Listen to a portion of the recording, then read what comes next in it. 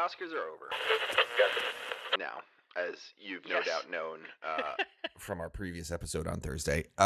Yeah. But in that vein, both of us watched a ton of movies the previous week in an effort to watch everything. Yes. Effort. Effort is the word. I was successful. I watched all of them. Insanity. I finished like the last one. I was like, that was so not worth it. It was kind of like, it was kind of a big undertaking. Yeah. And like the ones that I thought were going to win are the ones that won. Yes. So I was like, yeah, I watched All Quiet and I was like, nothing's going to beat this in the foreign language film category. But right. I watched the other four anyway. Right. And having not even watched the movie and followed with the award circuit, yeah, you could have even, like, these were things where you could have just guessed what was going to win, not even having seen any of these movies, which was another thing that, you know, we would have talked about on Thursday as well. But that doesn't mean they weren't good movies. Yeah. I want to talk about The Quiet Girl because you watched The Quiet Girl as well, right? I did, yes. It was like literally the last movie I watched in preparation. So The Quiet Girl is an Irish film. That was the Irish one, right? Very Irish. Yes. To the point where I was like, what are you saying sometimes? Yeah. But like about a little girl that goes and lives with peripheral family, I would say, I guess. Yeah. Like not like an aunt or uncle, but like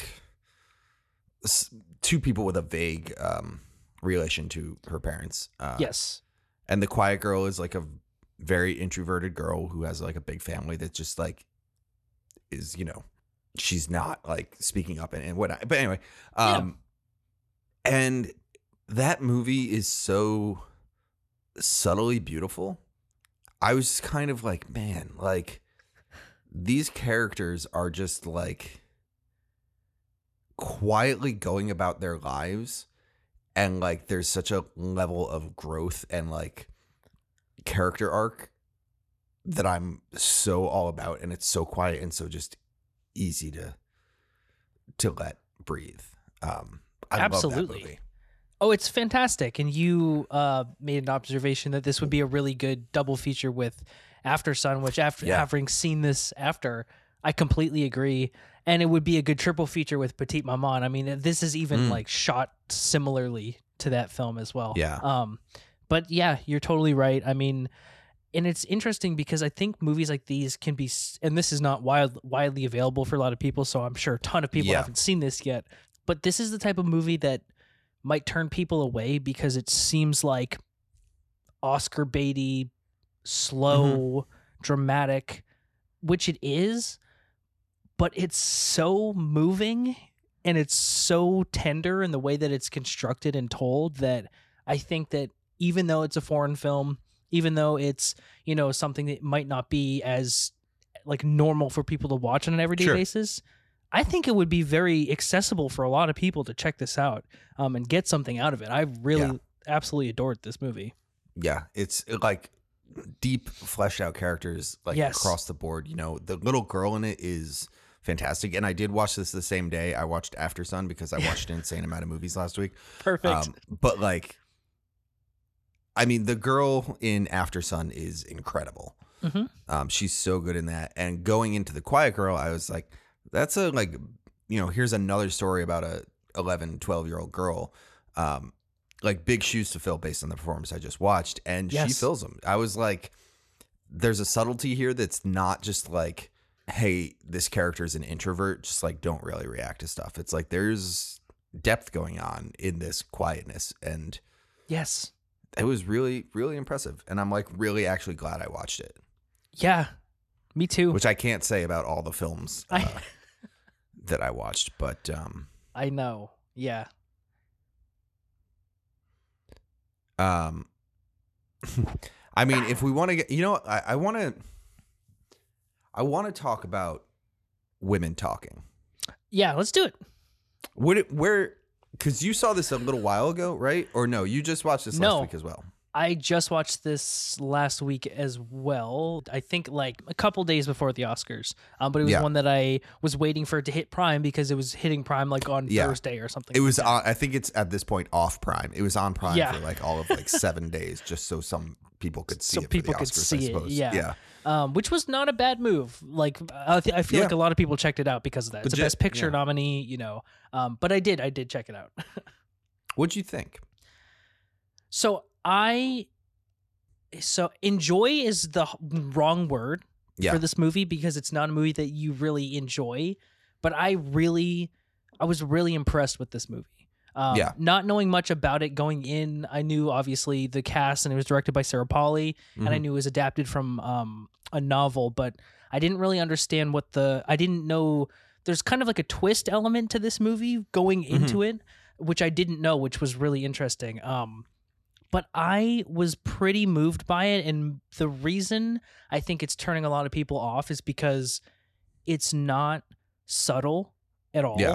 Like it is one of the most in your face. This is what I'm going to say and what I'm trying to say here. The subtext is loud, and I appreciated that because once you've seen the film and you understand the story, it is a movie that kind of requires that kind of in your face. Yeah. We need to make a decision now. There's no time type of thing, which I think really worked. And it was very stagey. It felt like a play. Yeah. But yeah, performances. Whew. I was surprised when like we actually got to things outside of that room. Yeah. I thought we were about to get into a very like 12, like a very 12 Angry Men kind of thing. Yeah. Of like, here's a film that's about to take place in this barn for the next 2 hours. Right. Yeah. I enjoyed this movie. I had a hard time. I feel like I have to qualify at the beginning of this of like, I am like a straight white man. Like, sure. You know, I like, there's a part of which I like almost don't want to even talk about it because I'm like, my opinion doesn't matter in this movie, but I really enjoyed it. The characters were like really engaging. Yeah. I remember when I was watching it being like, these characters, there's kind of just like, I didn't feel like there was like a depth to them, but like as I processed it afterwards, they got more engaging for me. Because like as you're watching it, it's very much like, here's this argument and here's a character for each side of this argument. Right. You know what I mean? That's like we have the character who's like stay, that we have the character that's like go, we have the character that's like fight. Like there's, you know, very specific points of view in there. And I was kind of like, I don't know about that. But like as I chew on it, I'm like, but like the depth, the issue that I was having is just that they are all in the same like circumstance. Yes. You know, to which I'm like, well then yeah, like there would, I don't even know where I'm going with this, but like the issue I had, I was like, no, that's a stupid argument to have. And like when my brain clicked like that, I was like, oh wait, this is like way more engaging than I originally was feeling. Yeah. So like, I don't know. I get what you're saying. Definitely worthy of being in the Best Picture noms. Absolutely. You know? And definitely worthy of being in the adapted screenplay. I mean, it is like and honestly, I would urge people to kind of look into what this story is about, because having looked into it afterwards, I'm like, oh, there's even more depth here because it's and it's very clear. Like the first card that comes up says like the events that happen in this are not real. Like this is not how it went. And then you look into it later and you go, well, this is a real situation that happened, but this didn't transpire, which is even more powerful. That's an interesting thing because I think the line at the front says this story comes from a woman's imagination. Yes. To which I read as people don't believe women when they said they've been attacked. Yeah. Which is like a very like poignant, like this is how this movie is going to be from line one. Right. Yeah. Interesting. I don't know. Yeah. It's interesting because this is another one of those movies in the Best Picture race that is so very different from the rest. Like there's really no two movies in this race that were the same. And this is another one that I'm like, it's very different. And I can see why people wouldn't like it at all. Like it makes total sense to me. But God, the performances. Yeah. It was just it's a singular kind of film. Yeah. Speaking of which, you talked about The Whale last week. Yes. And I finally had a chance to see it the day before the Oscars. Yeah. Had to do it. Had to do it. And the reason I was taking so long was because it was the $20, like, you have to buy it. You're going to own The Whale. And I'm like, okay, here we go. Yep. I'm totally fine with it. This movie is really not what I expected it to be in a good way, because the negative aura around this film was really putting me off. And, you said that you had liked it, and a couple of my friends who had checked it out after that had said that they liked it a lot as well. And so I was kind of going in not knowing what to think. And honest to God, Brendan Fraser, is Fraser, right? I think Fraser, yeah. Without him specifically, this movie doesn't work at all. Like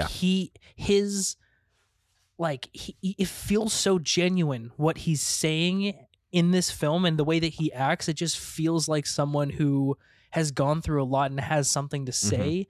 And I think that made it even more powerful, knowing his story too. Yeah, just like an extra anchor to it. Yeah. Yes, and then obviously, like, his win was just absolutely amazing. But this movie, it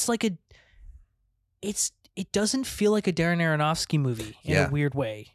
But I was kind of blown away by this film, like kind of speechless at what was done. It's wild because it does have that, like, it almost feels like it has an undue stigma around it of, like, people are like, it's going to be a movie about, like, the morbidly obese, and, like, conversations around that tend to be very delicate and very, like, not great. And it's weird because you get into it and it's not really a movie about him being morbidly obese.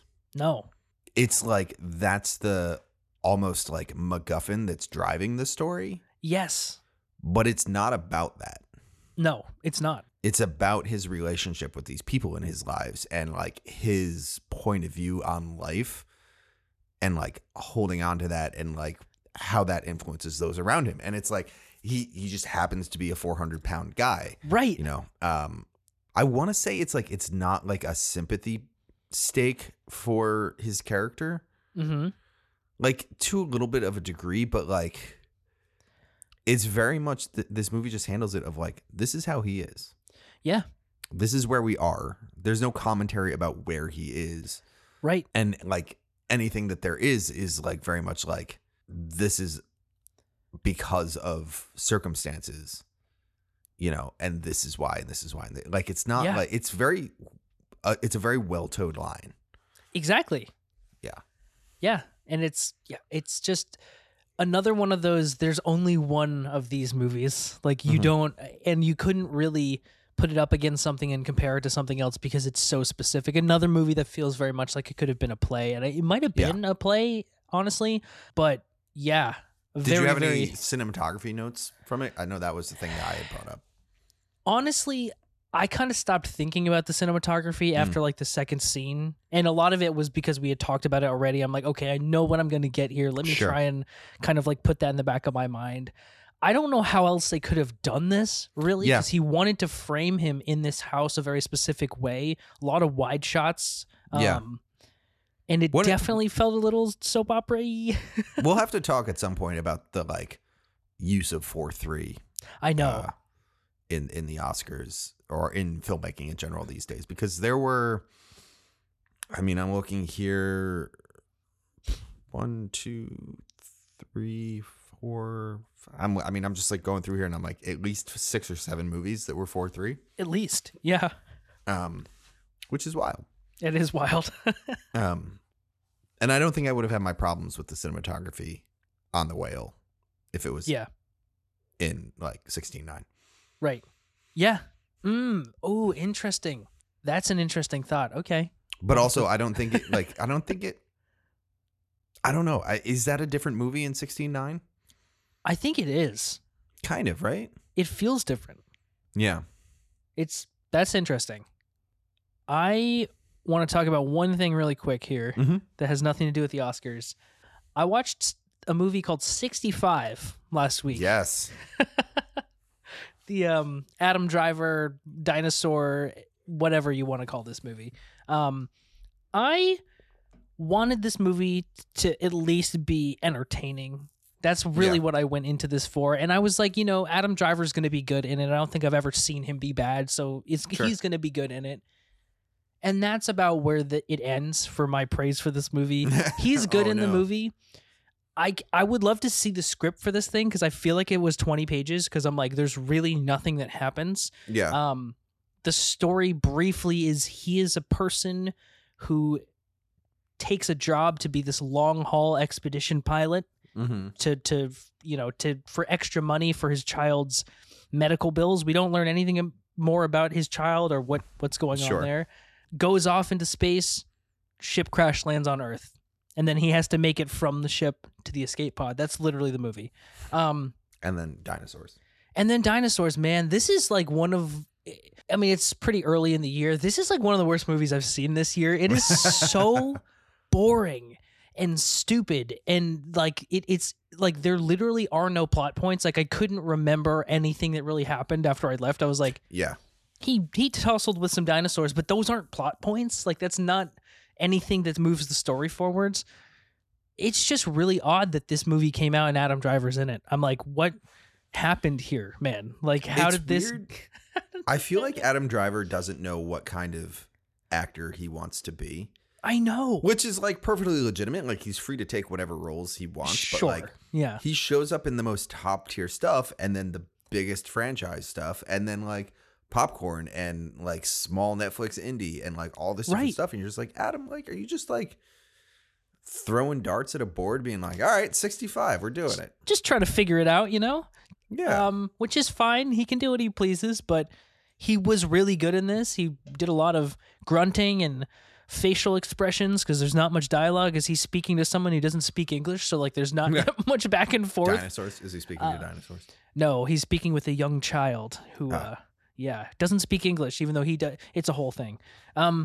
This movie kind of sucks, man. And it's 90 minutes, but it felt like it was way longer than that. It's just really insane. Good God. So 65. I want to call out just before we end this out. I watched Living. Yeah. With Bill Nighy. Yeah. I'm obsessed with this movie. I know you are. Did I vent to you about it the other day or? We talked about it yesterday. Yeah. Yeah. So fucking good, man. I don't know what it is. It's like that quiet, intimate filmmaking style that I guess is becoming more and more like my taste. Sure. That I'm just like, it was just like a good ass movie. A good ass movie. And like, it makes me really want to watch the Akira Kurosawa movie now. Because it's based on a Kurosawa movie from like the 50s, I want to say. Yeah, something like that. Ikari? Is that what it's called? I think so. Ikaru. Yeah. But man, just like, I don't know. It struck a chord in terms of just like where I am in my life and like that kind of stuff. I don't know. Excellent. Worth watching if you have the 90 minutes. And in a weird year for the actor awards, worthy for him to be up in this category over others. Yeah, I would take his performance in this over Colin Farrell's in Banshees. Wow. Okay. Just in that, like, he's doing more in a quieter way. Yes. Which is really, really interesting. But well, I gotta watch Living as soon as it hits. It's gotta hit something that's I'm sure it'll show up on something at some point. Yeah, because that was one that I just was like $20, man, and I'm gonna have to do it on Sunday morning. I'm definitely not doing the math on how much money I spent on VOD this past week. They were rolling in on Letterboxd. I was like, "Woo! Oh, I know these are not free."